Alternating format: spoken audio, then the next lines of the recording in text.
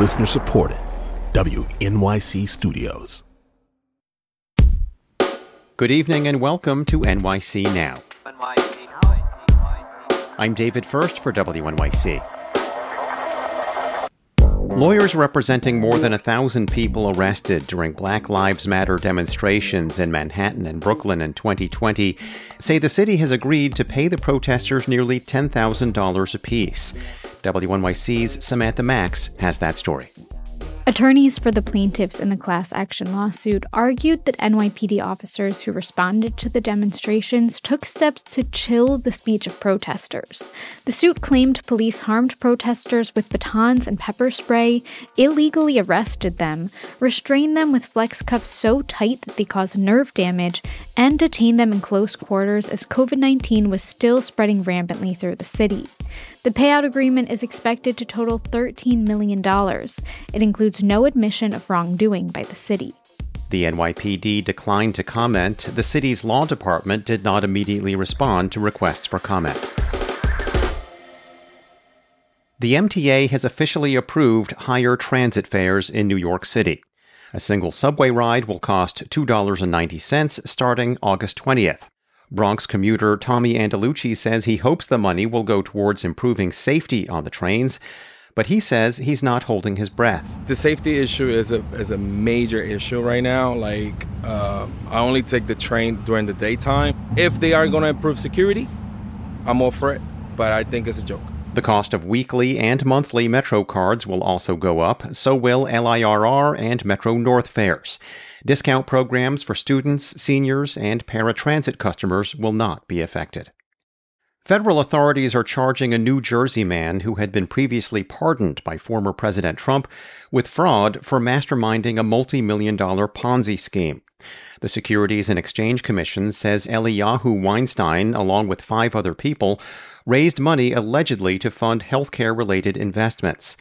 When those investments proved unprofitable, the SEC claims the group started raising money from new investors to repay old ones. The SEC says the group raised at least $38 million from investors who didn't know Weinstein was connected to the scheme. Stay tuned. More after the break.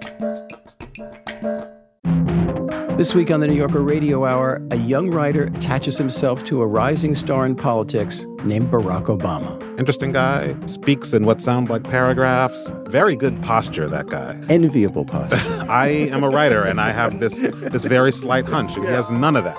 A political coming-of-age story from staff writer Vincent Cunningham, plus actor and director Bradley Cooper, all on the New Yorker Radio Hour from WNYC Studios. Listen wherever you get your podcast.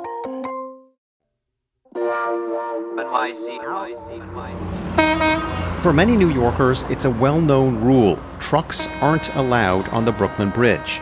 But some drivers don't know that. Big rigs are frequently causing traffic jams by trying and failing to cross the bridge into Manhattan. As WNYC's Clayton Guzzo reports, one nearby office worker is pleading with government officials to do something. For more than a year, tech consultant Michael Kata has had a perfect view of an ongoing traffic catastrophe. At least once a week, peering down from his 5th-floor office in Dumbo, Kata and his colleagues watch as large trucks on the Brooklyn-Queens Expressway take an exit for the Brooklyn Bridge and get stuck.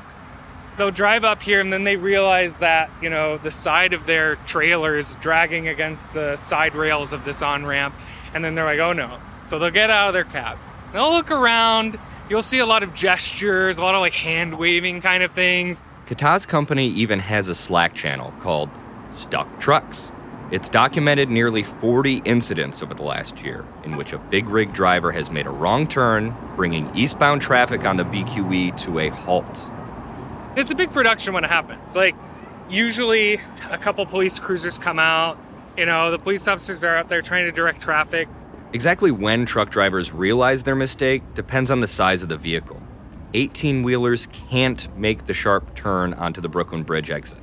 Large box trucks can make the turn, but their trucks don't fit under the bridge's trusses.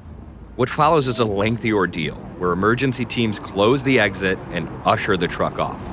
It can take at least half an hour, I would say. We've seen cases where it's been an hour and a half, when they're really, really wedged into that hairpin turn. I needed to see this exit for myself. And while I don't have access to a truck, my editor, Stephen Rex Brown, does own, well, something a little smaller. This is the 2015 Honda Fit stick shift. After crawling along the BQE, we finally approach the spot in question. The exit is a sharp turn up a hill. The exit sign, which notes the low clearance, is partially covered by tree branches. There is a sign that says 11 feet, no commercial traffic. And there's no truck signs, but it's really easy to miss when you're... That was pretty easy to miss if you're a novice trucker coming around that turn. If you're stuck in traffic and you're freaking out dealing with this gridlock, you're not reading those signs. There's another problem.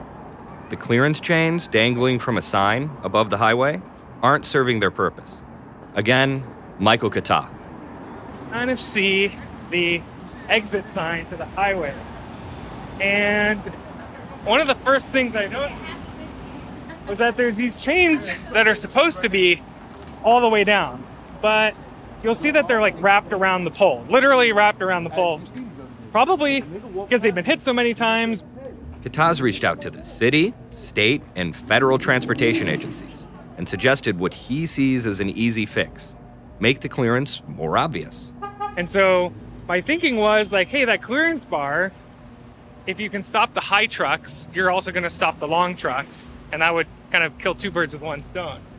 His inquiries got lost in government bureaucracy. The federal government sent him to the state. The state sent him to the city, who didn't respond to his request to add a clearance bar at the exit.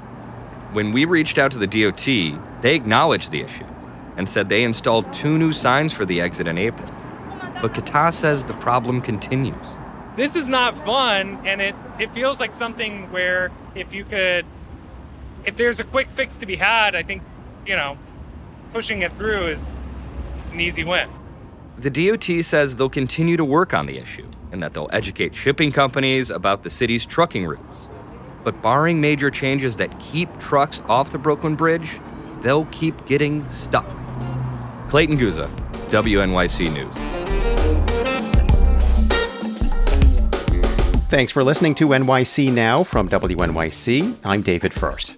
Catch us every weekday, 3 times a day. See you tomorrow.